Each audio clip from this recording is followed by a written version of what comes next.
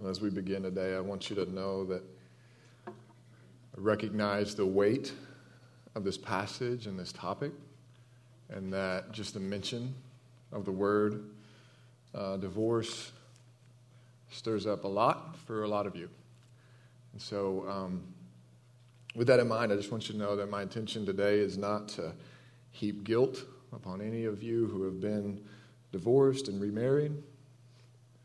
Rather, my hope is to really lay before us the best I can the Word of God,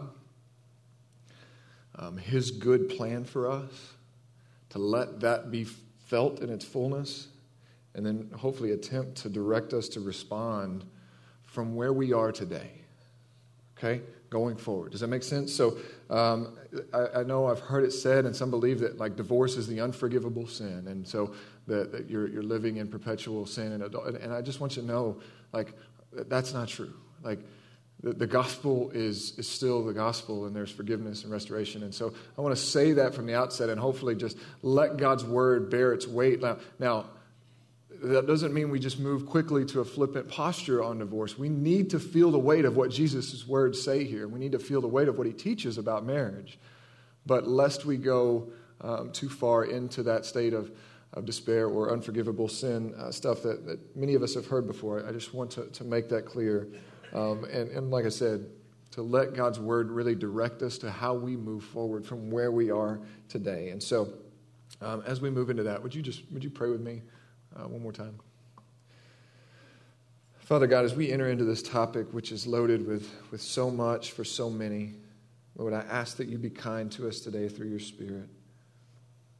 We ask that you would accomplish your will with your word, Lord, as we submit ourselves to it. Would you give us the courage to do that today, Lord, to open ourselves up to your teaching before we build defenses? Lord, we know from Hebrews that your word is living and active. It's sharp as a two-edged sword, and that it divides soul and spirit, motives and thoughts. So, Father, we submit ourselves to you as one would submit themselves to a surgeon, knowing, Lord, that if you must cut us, it is for our good. It is to heal us and not for our harm. So, Lord, help us to believe that today and trust you. It's in Jesus' name we pray. Amen.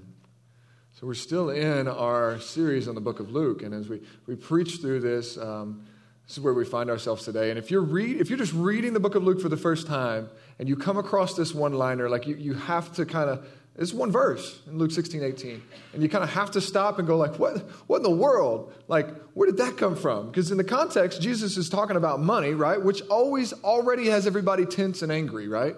Nobody enjoys when the preacher starts talking about money. So everybody's already kind of on edge, and then he just drops this one-liner, this bomb about divorce and remarriage, and then you kind of left going like, what? Like, why'd you have to go there? Like, what's going on with that? And so the context first that we kind of got to deal with is as we've seen, the religious leaders of Jesus' day are very bothered, freaked out, and upset at the way that Jesus is presenting his so-called kingdom. And I say so-called because they say so-called, but Jesus is bringing the kingdom, and it's making them really, really nervous, the way that he's teaching the people he's hanging out with. And so they're ridiculing him and saying, hey, you're making a mess of God's word. Like, the way that you're acting, the way you're living, the things you're teaching, you've made a mess, you're way off base. And Jesus responds to them, verse 15 and 16 of Luke 16 there. And he says, hey, listen, it's actually you guys that have made a mess of God's word. He's talking to the religious people, the leaders of the day. And he says, listen, for generations, you guys have used the law and the prophets as this thing for your own benefit, that you've twisted God's truth and the details of God's law to prop up your own self-righteousness, to make yourself better than others so that you can look down on other people and you could feel elite and better. And Jesus says, listen, and that's been the standard. You guys have made that the standard for years, but he says, now the kingdom is here. The kingdom is here now, and it's not just about you elitists who have been good enough. And Jesus is saying, now the kingdom's open up to anybody, and everybody's being forcefully urged into it. You can join the kingdom of God. And he said, and yeah, it's radically different than what you guys have been teaching, but it is not doing away with God's will. Rather, it is fulfilling God's law. So much. So what Jesus is saying is, you guys think I'm dismantling God's law and making some new law. Jesus said, no. I'm actually fulfilling that fully. Jesus says, it's not even possible for part of the law to be passed away. He said, it's easier for the heavens and the earth to pass away than for one dot of God's law to be removed. And what he's saying is, listen, God's will, God's law, the way he made the world, that ain't changing. In fact, it can't change. Like, these rules, like the law of God, what we operate off of, like, this is not something that God placed onto an existing people to kind of keep them in check. Like, this is the framework in with which God designed the world to work. These are the absolute moral truths that God has put in place for our world to operate off of. So he says, no, they're not going away. I'm not doing away with them. I'm going to fulfill them. And you guys have twisted and distorted them. And he says, you exalt yourself and justify yourself before men. He says in verse 15, but he says, I tell you, like, what you have made out to be good, God considers evil. You guys are the ones that have twisted things. And so as he's sharing that and confronting them with that, he throws in this example of one of the things that God meant to be good that they've distorted for their own benefit and in a way of justifying themselves. And one of those things is marriage. Right? And so that's the heart behind this one-line truth bomb that Jesus just places here in Luke 16. And he just moves on. He goes on to talking about money again. But what Jesus says about marriage here is radical. It seems impossible even. In the similar text in Matthew, after Jesus teaches this, the disciples are like, after everybody leaves, they're like, man, if that's true, like, I don't know if anybody should get married. Like, it's an intense teaching that Jesus lays before them. And oftentimes when we hear a teaching like this, our first response is to begin thinking about all of the reasons that can't mean what it seems to mean, right? And we hear a teaching like that and we're like, whoa, that doesn't line up with what I've heard before. And so we start thinking about all the reasons why that must mean something else, right? Maybe it's in the Greek. It's always in the Greek, right? Maybe like that's where the misunderstanding is. And we start just trying to find reasons why, okay, that doesn't set well with me. There must be something else going on. And so before we kind of jump to that, before we do that today, let's remember what we've said over and over again here as a church, that when God is speaking to us, he's coming as our Father. He's coming as our good shepherd. That he's not trying to steal from us, right? And God takes no pleasure in just making us obey arbitrary rules, right? Like that's the tone of the scriptures is our good, love for us, and for our flourishing that he gives us rules. So when he gives commands and instructions, it's with our best in mind, to lead us to life, not to rob us. And so that is true of all the scriptures, but to really understand why this is true in Jesus' very blunt and direct statement here in Luke 16:18 about divorce and remarriage, we're going to have to look not so much about the details and the nuances of divorce, but rather at the origin, the design, and the meaning of marriage. Once we do that, I think Jesus' teaching on divorce will make a little bit more sense. And in fact, this is what Jesus did every time that he was asked about the topic. Several times in the other Gospels, particularly in the passage that John read in Matthew, Jesus was asked if it was permissible to divorce your spouse. In Jesus' day, there was a lot of weird teachings about the grounds for divorce. Some teachers would even say that, like, hey, if you don't like your wife anymore, or you see somebody prettier, then you can give that whole certificate of divorce thing that Moses was talking about in Deuteronomy 24, and you're good to go. And so there was varying degrees of distortion of this in Jesus' day. And so he gets asked this question a lot. But honestly, at least they were asking, right? Like in our world, in our day, like we're not even asking if it's okay anymore. Like we're not even bringing that question before the Lord. It's just so common that it's just kind of assumed to be a part of life, right? I Googled divorce today. Just put in divorce, earlier this week. I just put in divorce and hit search. And here's what I got. I don't know if you can read it or not, but first three things are ads. Divorce online, $139, easy, cheap, fast solution. Divorce paperwork in minutes, $137. $129, complete paperwork in 30 minutes. And then some news stories about celebrities, and I mean, I guess the ShamWow guy is a celebrity. I don't know, but he's on there. And so that's what you get. Like, there's not a question of like, is this okay? Can I not? It's just this market of quick, fast, and easy. You can buy it in the same way you can buy a book off of Amazon, right? And in minutes, it's that's where our culture has gone with this thing. And so it's taken so lightly. It's so commonplace. Yet if we actually think about like the pain of divorce, I don't think we would take it so lightly. I don't think we would be so flippant about it. It's been said by many that divorce is more painful than the death of a spouse. And I don't mean to make light of that. I'm not experienced either. But in some ways you could see how that could be true, because at least in death, like there's kind of a cleanness to that pain, right? Like you know why you're alone at that moment. Like you know why that person's not there. But in divorce, it's often years in the making, right? And then it's years in the adjusting. And there's pain and fear and shame and guilt. And there's loneliness, but it's not because that person is no longer alive. It's because they've chosen not to be with you. The pain of divorce, and that's just on the couple. And then you talk about the ripple effects that go out into the family and then into society, especially when you think about the divorce rate being almost 5 out of 10. Like, it's really hard to quantify the effects that has had. But there's been a lot of studies that have tried to do that. And it's whatever those play out, it's not hard to see that this has incredible ripple effects throughout our society as homes are destabilized and the pain that happens and is caused. And so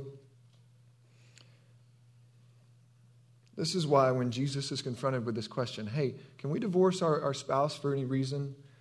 In Matthew 19, he points back to God's original design. So let's go there together. You can let Luke go and go to Matthew 19. We're going to camp out there. It's a bit of a fuller explanation of this teaching, and so we're going to stay in Matthew 19 for the rest of our time together. And so what happens here is they ask Jesus, hey, is it lawful, verse 3 of Matthew 19, to divorce your one's wife for any cause? And he answered them this. Here's what he says. Have you not read that from the beginning, or that he who created them from the beginning made them male and female, and said, therefore a man shall leave his father and mother and hold fast to his wife, and the two shall become one flesh. And so Jesus is going to point all the way back and say, hey, you're asking about divorce. Have you forgot how this whole marriage thing came into place? Or how it came into being in the first place? Have you forgot God's design? And he just real simply points them back to Genesis 2:24, which is such a common verse to us, and we've read it and we share it in weddings. And he says, for this reason, God, a man will leave his father and mother and cleave unto his wife, hold fast unto his wife, and the two shall become one flesh. And so the first thing that Jesus does, he's going to remind them what marriage is. And the first thing that he reminds them about is that marriage is about becoming one flesh. In Mark, it talks about what God has joined together, let nobody else separate or put asunder. And so Jesus reminds them that, hey, what you're talking about, you're flippantly asking if you can divorce for any reason, but you forgot about what marriage means in the first place. Because what he's saying is this is two people, and they've become like that. This happened here yesterday. We had a marriage here. We had a wedding here yesterday. And there was a young woman and a young man that came into this building as two single people. And as they stood before a crowd of people and made their vows to one another, the Bible says that God joined them together. There was a pastor here that officiated, that did the ceremony, but the Bible says that God joined them together. And the way that God sees it is that is no longer this individual and that individual. They are now one flesh. They are one. The two have become one. And that's not just sex is a consummation of that, but it's not just sex. Like that's an illustration. It's a beautiful gift and a picture that we get to enjoy and see in marriage, but it's not just talking about that. It is saying all that you are on either side is now shared completely, and your shame is now their shame, and your pleasure is now their pleasure, and your burdens are now their burdens, and your family is now their family, and it is a joining of two individuals into one flesh. So Jesus says, before we start talking about whether or not we can get out of this deal, you need to remember what it is in the first place. It's two becoming one. And then the second thing that he wants us to remember is that this is not just two becoming one as long as it's convenient for them. This is not two becoming one on a contractual, consumeristic basis. I think in our world, like so often, it's interesting. First of all, everybody's getting married in the fall this year. I don't know what that's about. I'm okay with it, but we didn't go to a single wedding this summer, and we've got like 4 this fall. So, but as my wife and I do premarital counseling, it's one of our favorite parts about ministry, but we always start out by just asking them, hey, why do you want to get married? And most people haven't really thought that deeply about that. It's kind of, it puts them on the spot. It's kind of an awkward question. And they'll say things like, well, I want to share a family, and we want to do this. And I'm like, okay, but can't you just do that? Can't you just move in together, live together? Like, you can do most of the things they say that they want to get married for. I'm like, you can do that without having the ceremony, right? You ever think about that? So I'm like, well, why get married then? Like, what's the drive there? And for so many people, it's kind of what you're expected to do. It's a celebration, and it's just kind of embedded in our culture. We all long for it. It's our day, but we don't think about the impact of it. We don't think about what we're actually doing in that moment. And you think about our vows, the things we say, and we love them. They're beautiful, right? And we're just so used to them. But do you think about the weight that they bear? You think about what the idea of a vow is anyway? Like, that's kind of lost on most of the people in our generation. But like, a vow is to commit to doing something. And what we commit to doing are, like, the traditional vows are what? For better, for worse, for richer, for poorer, in sickness and in health. And then what do we say? Well, how does it usually end? As long as we both shall live, or what? Till death do us part. And we say those vows, and it's part of this ceremony, but it's become so flippant in our culture, right? Like, because I don't know if we mean that when we say it. Like, sure, we mean it that we love each other, we mean it that we want to get married, but like, do you mean that? Do you really mean for richer, for poor? Like, that sounds nice, but what if you're broke? And no sign of getting better? Like, what if they're debilitated with a disease that they're no longer the same person? What if they betray you? Like, what, are we thinking through that? Are we thinking about it being forever? Like joining into one flesh, and that's forever now. Like, it's a done deal. Like, it's a sealed. Like, are we thinking about it in those ways when we make a vow? The way that God views marriage is it's a covenant and it's not a contract. The difference there is a contract. We say, I'll do this as long as you do that. Right? And so many people in our culture, like, they get into marriage, like it's this, we're sold this fairy tale type thing where I deserve to be happy, and this person is going to come into my life, and music's going to be playing, and it's just going to be this beautiful picture of like, they are my soulmate, you complete me, Jerry Maguire type stuff, right? And we're sold this picture of like the one person that's going to make me complete, like. And so we get into marriage oftentimes on what is a consumeristic basis, right? Like, I want something you have, you're going to give it to me, and as long as you're giving that to me, I'm good with this, right? It's more of a contractual or a consumeristic basis. Like, and that's okay in some realms of life. Like, I have that with Apple. Like, I buy Apple products. I like Apple products. I like the way they run. I don't usually have to shut my computer down 14 times like I did when I had a PC every day. Like, so I like Apple products. I like what they put out. But you know what? Last couple of times I've had to call customer service, not been a big fan of how Apple's treated me. And I'm like, one more again, and I'm getting me a Droid. Right? Like, I can do that. There's nothing wrong with that, right? Nobody's going to get mad at me if I suddenly buy a Samsung. Because that's okay in that relationship. Right? It's a consumer relationship. But that's not what we bring into marriage, right? That's not how we treat marriage. It's a covenant. A covenant says, I will do this no matter what you do. I'm in this. You run away from me, I'm running towards you. You get hurt, I'm going to care for you. You can no longer do what I love about you. That's okay. I'm still going to love you. I'm here. I'm not going anywhere. No matter what, I'm here. This is a covenant. The reason that God designed it that way is it's a picture of how Christ loves his church. Paul, you should read Ephesians 5 today. It's your homework. Read Ephesians 5. And as Paul outlines how we're to love one another in the marriage, he wraps up and he finally says this mystery is profound. The way that a husband should treat a wife and a wife should treat a husband. He said it's an incredible mystery and there's an incredible depth and beauty to it. But he said it's profound. But what I'm talking about is actually pointing to Christ in the church. To Christ in the church. Like marriage is meant to reflect how God loves his people. It's incredible. If you read the book of Hosea, it's scandalous what God does. He tells one of his prophets to marry a prostitute, and he tells him, she's not going to love you. You're going to love her, but she's going to cheat on you. She's going to be unfaithful to you time and time and time again. But I'm going to give you such a love for her that you're going to still go, you're going to take her back, and you're going to long for her, you're going to pursue her. And he says that I'm going to do all this to show my people how my relationship is with them.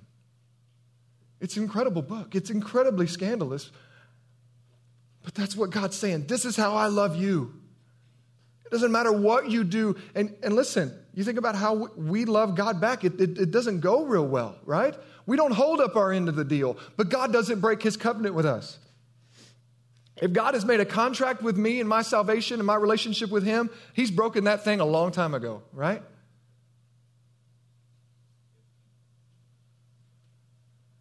But because he's made a covenant, he doesn't break that thing. He doesn't walk away. I might walk away, and you know where he goes? He steps toward me. He comes after me. He stands faithful. He will not go back on his word. Marriage is a picture of that.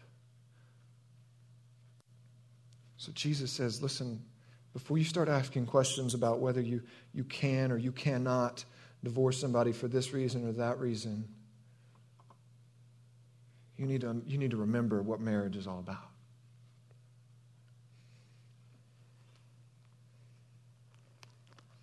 He goes on, he says, hey, do you not remember? We're back in Matthew 19. You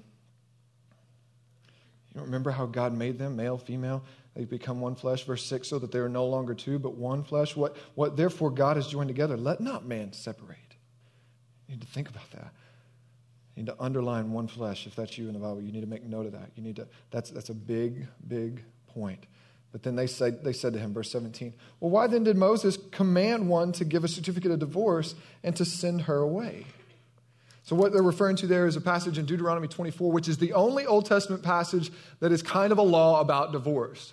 And what they've done is they've taken it, where God was speaking to a very specific situation. And what that passage says is, hey, if somebody, divorces his wife, gives her a certificate, she goes and marries somebody else, and then that marriage ends, that guy can't take her back because she's been defiled. That's the passage, but they've taken that and ran with it and said, hey, God tells us we can divorce as long as we give a certificate of divorce. It's all good. We can do whatever. And they've twisted it and distorted it. And so that's what they're asking Jesus about there in verse 7. But Jesus says to him, why did Moses do that? Because of your hardness of heart, he allowed you. There's a difference of language there, right? Because they said, well, then why did Moses command that we could divorce or that we should divorce? And Jesus says, no, you're distorting the word again, right? Religious people, to justify yourselves. He says, no, Moses never commanded you to divorce. It was because of your hardness of heart that God allowed that to happen. But God allowed it to happen for a certain reason, and it was to protect the vulnerable of the day.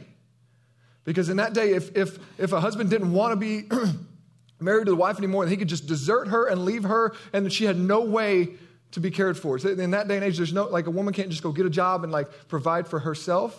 And so she was left vulnerable and possibly to have to prostitute herself out to provide. And so God said, because of your hardness of heart, because this thing's gotten so far off the rails, I'm going to make a provision to care for the vulnerable so that if there is a divorce, they can get a certificate of divorce and they're able to remarry. But Jesus says, listen, it was not a command. And it was an allowance to protect the vulnerable. It is not about whether you want to be married or not and whether you can find grounds to be divorced. He says that was never God's design. Have you forgot how it was designed from the beginning? And so that's what he says. From the beginning, it was not so at the end of verse 8. But I say to you, whoever divorces his wife except for sexual immorality and marries another commits adultery. So what Jesus is saying there is God views marriage so significantly and so permanently that when there's a divorce and somebody goes and remarries, then they're committing adultery in that remarriage, because in God's eyes, that marriage is still intact.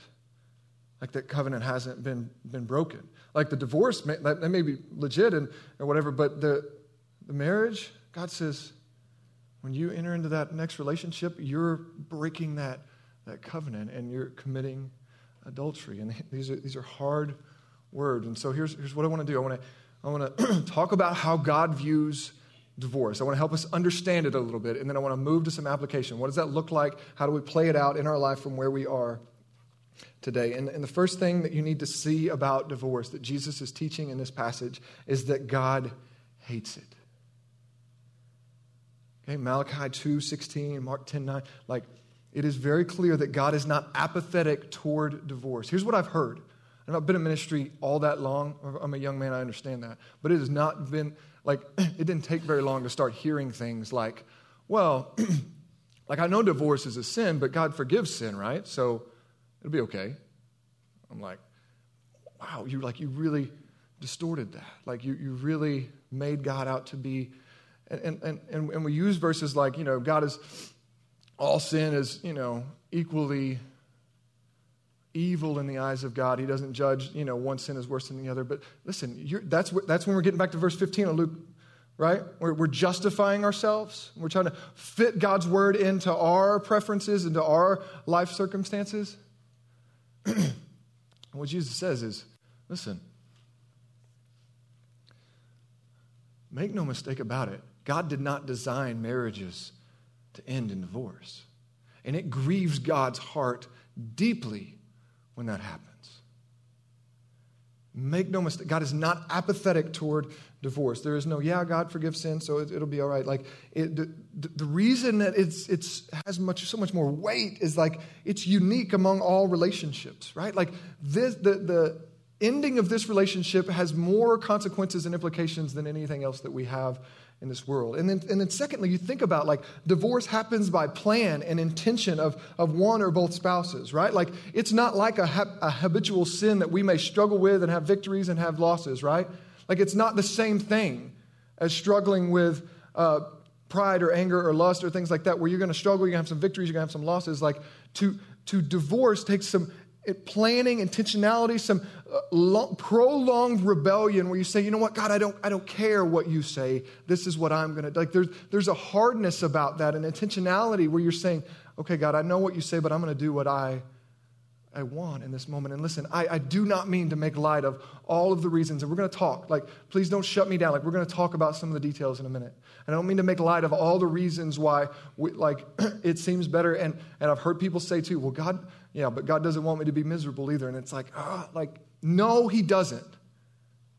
But he loves you enough to tell you that splitting that marriage is not going to make it better. So you may not see it in this moment, but he says there's safety, there's blessing, there's flourishing in this covenant, that it's going to force you to fight through it and to get to something better on the other side. And even if it never gets better, like splitting it, ending it is not going to go the way that you think that it was. So this is God's wisdom, this is God's goodness in this, but make no mistake about it, he is not pleased when a divorce happens. The consequences and effects of collateral damage are really, really hard to quantify. It's a lot like an amputation. You think about it. We're one flesh. You separate that. And it's like losing part of yourself, right? You'll never be the same. And nobody runs to that conclusion when we're talking about an amputating part of our body, right? Nobody's quick to say, oh, he broke a finger, might as well cut that hand off. Like, it is a very, very last resort to go there, right? We're talking about amputating something. And that's how we should view divorce. We understand that the consequences are great, and to separate what God has joined together is going to be painful. It's going to have consequences, and you will never be the same.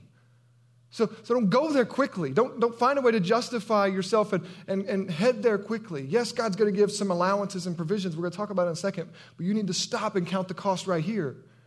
and understand it's not an easy way out. It's not a clean break. Like, it will matter. But in that moment, I know, like, all you see is I want out. I understand that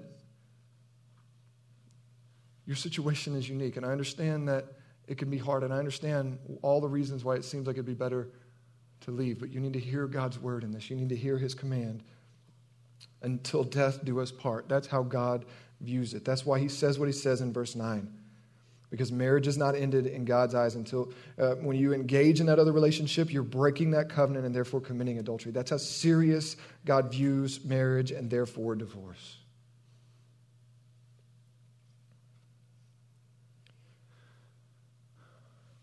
But what about the exceptions? Doesn't the Bible give some grounds for divorce that make remarriage okay? And the answer is yes, and we're going to cover those now. But I want to remind you first that these, like what Jesus said about Moses' day, are allowances, not commands. And also that there's not full agreement amongst Bible scholars and interpreters to whether remarriage is permissible even under biblical grounds for divorce. Like there's much debate about that. And if you read the scriptures, there's certainly a lot of weight put on the fact that what God seems to be saying is only death ends a marriage. And some of you are getting ideas. Don't go there. That's not where we're going. But so there's certainly some weight to that. But the Bible does seem to give a couple of allowances for our good, for the care of the vulnerable. But again, we shouldn't run to them quickly and say, okay, when this happens, I have to divorce. Or when this has happened, I'm justified, I have no guilt. Like, we should still go there as a last resort. We should still know that these are allowances, not commands. And so the Journey Elders, we agree this is the standard. It's very much the common Protestant position on divorce and remarriage and the Journeys. We as elders agree that this is the standard we're going to hold our people of our church to, is that God recognizes divorce in the case of adultery and of desertion, and therefore frees those people to remarry. What you'll find in this passage that we just read is Jesus says, whoever divorces his wife except for sexual immorality and marries another commits adultery. Now the logic there is just saying the adultery has already happened, right? The covenant has already been broken. And so Jesus is saying if you divorce somebody just because you don't like them and they've changed and whatever, and then you go and remarry, there's not biblical grounds for that divorce, and the covenant is still in place. And when you remarry, you're bringing somebody else into that covenant and you've broken it. And that's when you commit adultery. But what Jesus is saying here, the only time that doesn't apply is if somebody's already committed adultery, because they already broke that covenant, right? They've already done that. They've already been there. And so the both parties have already been caused to experience that broken covenant, that adultery, because it's already happened. And so he's saying, except for that, when you go and get remarried, you're starting out that relationship in adultery unless there has been sexual immorality inside your marriage covenant. At that point, he seems to be saying that you're free to remarry and you won't be committing adultery in that moment if you've been sinned against by your husband or your wife cheating on you. Again, that does not mean you have to divorce. Okay, there are more people than you would care to know that have been through this and have stuck it out and are grateful that they did. God can heal and bring you back from that place of deep betrayal and deep pain and deep hurt. It will not be easy. I do not mean to make a light of it. I simply say this does not draw a line immediately from adultery to divorce. The gospel is still the gospel, and God is still able to heal and restore marriages even if this has happened.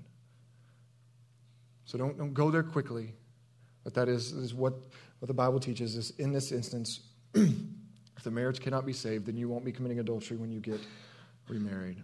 The second one's a little bit more complicated. It's going to be found in 1 Corinthians chapter 7, verse 15.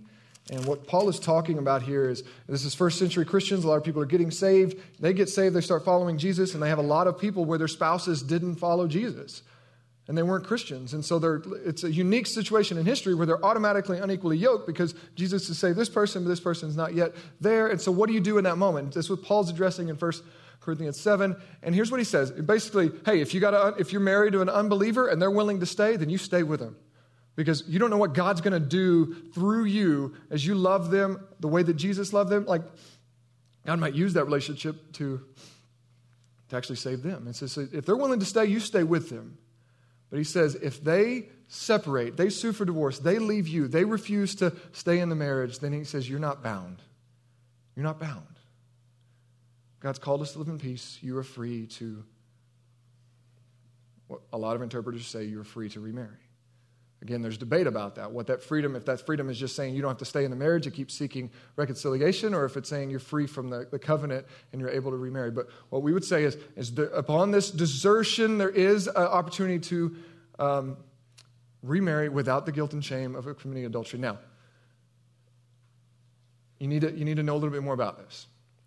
Because this is going to apply. You got to know a little bit about church discipline, and I don't have time to walk through all this, but if you read Matthew 18, here's what you need to know.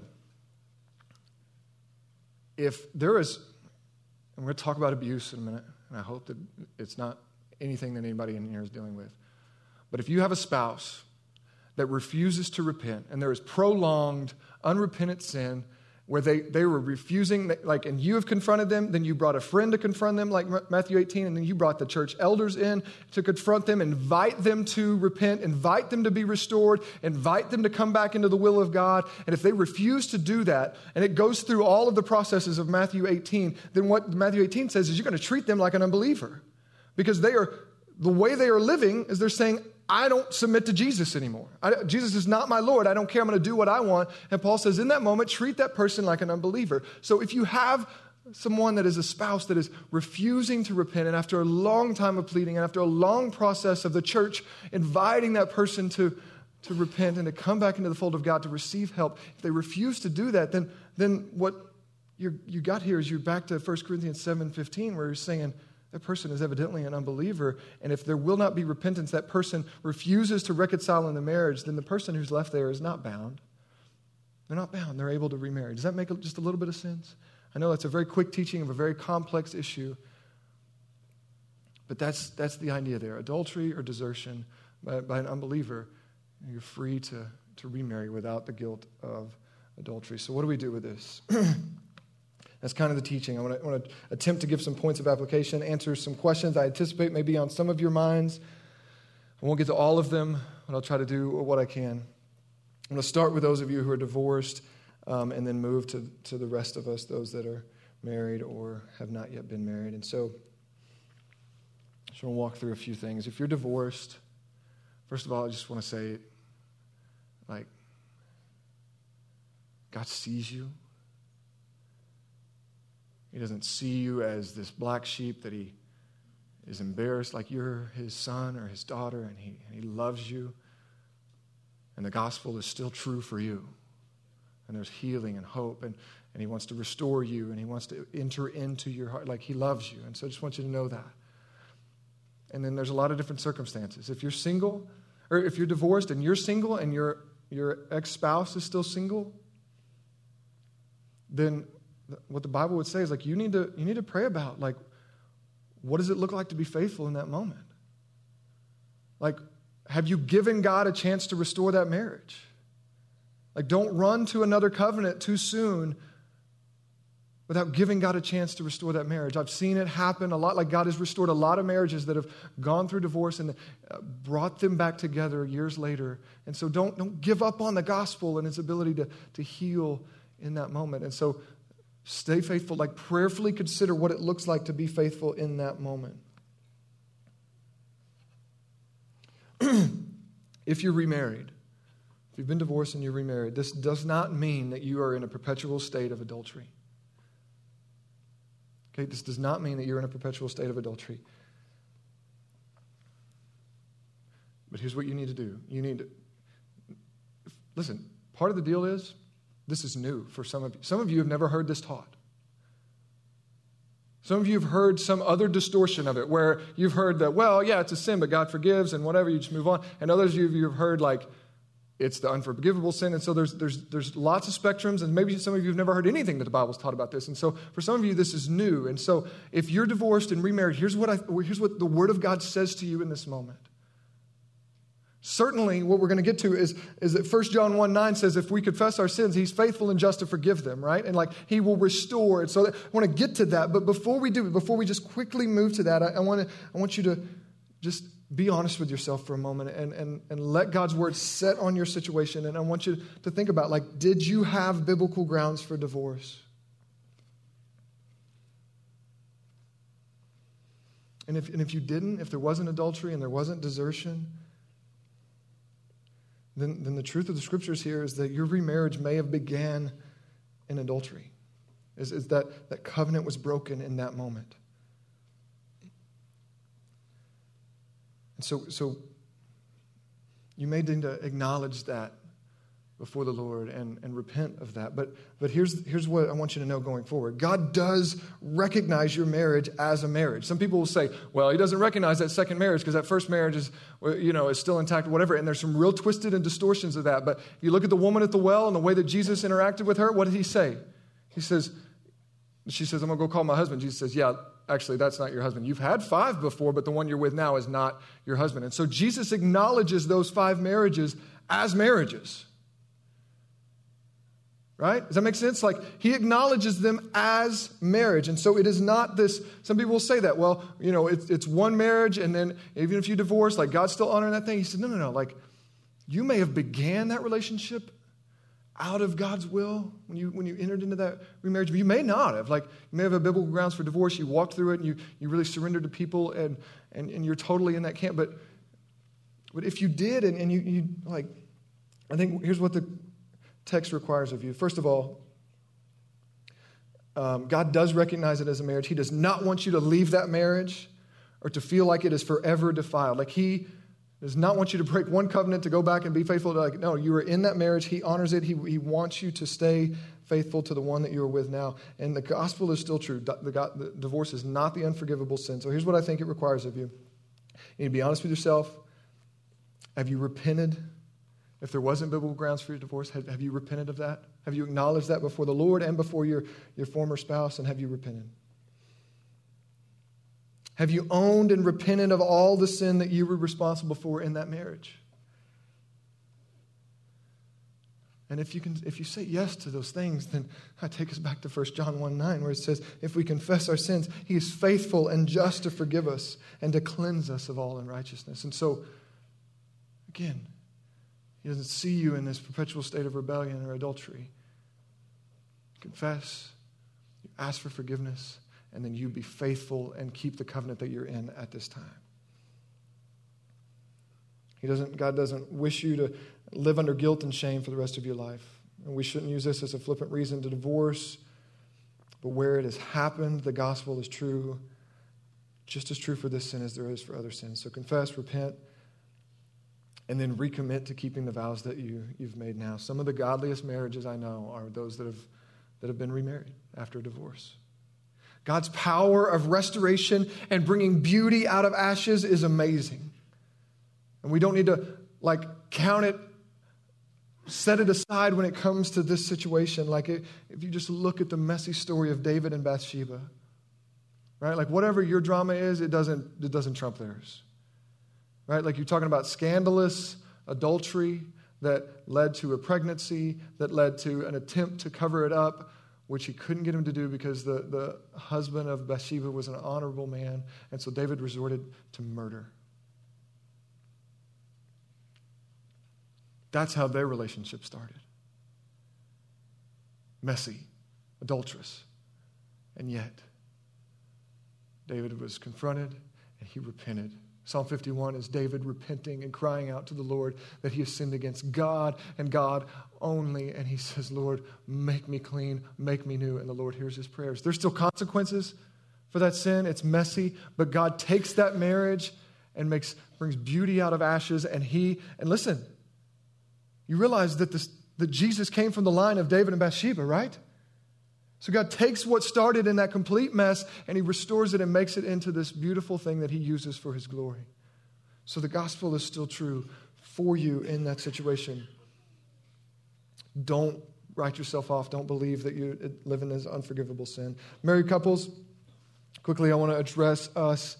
And I want to quickly say this. Some of you, as I mentioned earlier, if you're in an abusive situation, it's been hard for you to hear anything I've said because there's just so much fear. And I don't know that any of you are, but I also know from statistics that it's likely that some could be in an abusive marriage. And you need to know that God's will for you is to be safe and to be secure in marriage.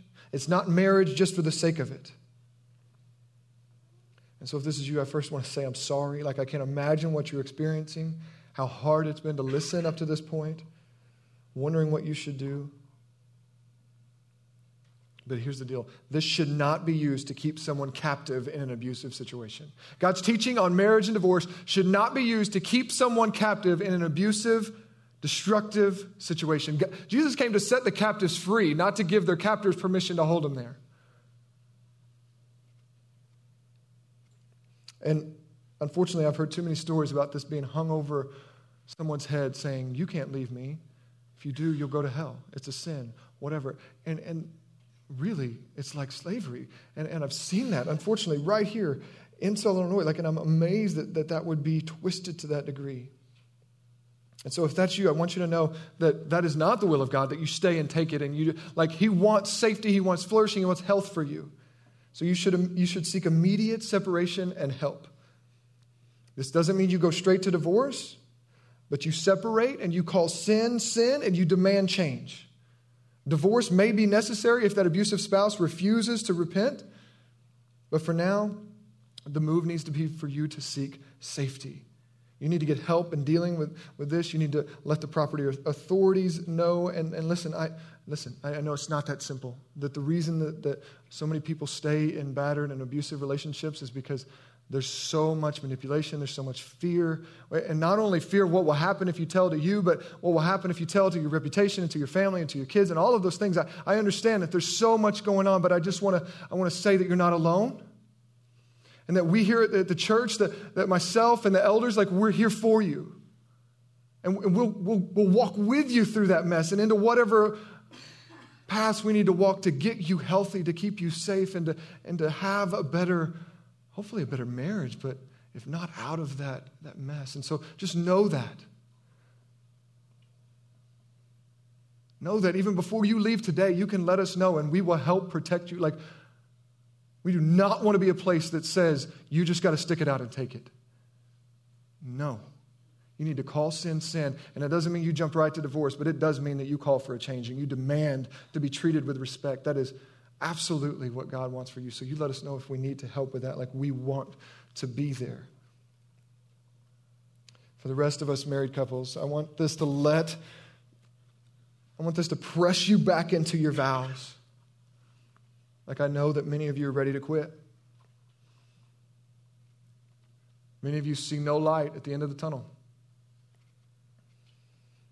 Others of you have just conceded to a life of misery, right? Even though you know you're not going to divorce, but there's already emotional separation, there's a lack of intimacy. But you know, this is not God's will for you. He doesn't want this begrudging obedience of, I'm not going to divorce, but I'm not ever going to be happy to. No. The reason that the covenant is good for us is it's supposed to force us to work toward each other and to fight for the marriage and to get past the obstacles that are in front of us so that we can flourish on the other side. It is not just this resolve. I was talking to a young man yesterday. We just started their premarital counseling. He had a guy at work telling me, he said, here's the deal. Here's how you get a long marriage. Just give in. Just agree with her on everything. I was like, man, there's just twisted wisdom. Maybe some wisdom, but twisted. It's not. This is not what God wants for you to just resolve to misery.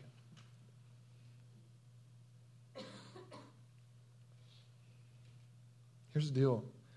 When you get married, the person that you marry is going to change. The challenge is to to change and grow together. And that takes work. And here's the other thing. It takes speaking up. Like we talk all the time here in our church about how so much of the ministry that God has for us here for our flourishing doesn't happen as you just sit there and listen to me. But it happens as we live life together and we speak truth to one another and we allow one another to carry our burdens. Like that's how life happens. And yet, so we talk about that with community all the time. And yet I find so often that marriages are struggling and they're on fire and they haven't even told anybody in their community group, or they're just pretending that everything's okay. Like that's not how life comes about. Like you need to speak up. And when one person of the one flesh union says we have a problem, there's an issue here, there's some unhealth here, the other person doesn't get to say, no, we're good. And men, I'm mostly talking to you. Okay, because it's most often the woman that seeks counseling out. It's often the woman that files for divorce because she wants more, she wants something better, and too many men are just passive and say, no, we're okay. And for pride and for fear, whatever, we don't speak up, we don't get help. But listen, you need to know.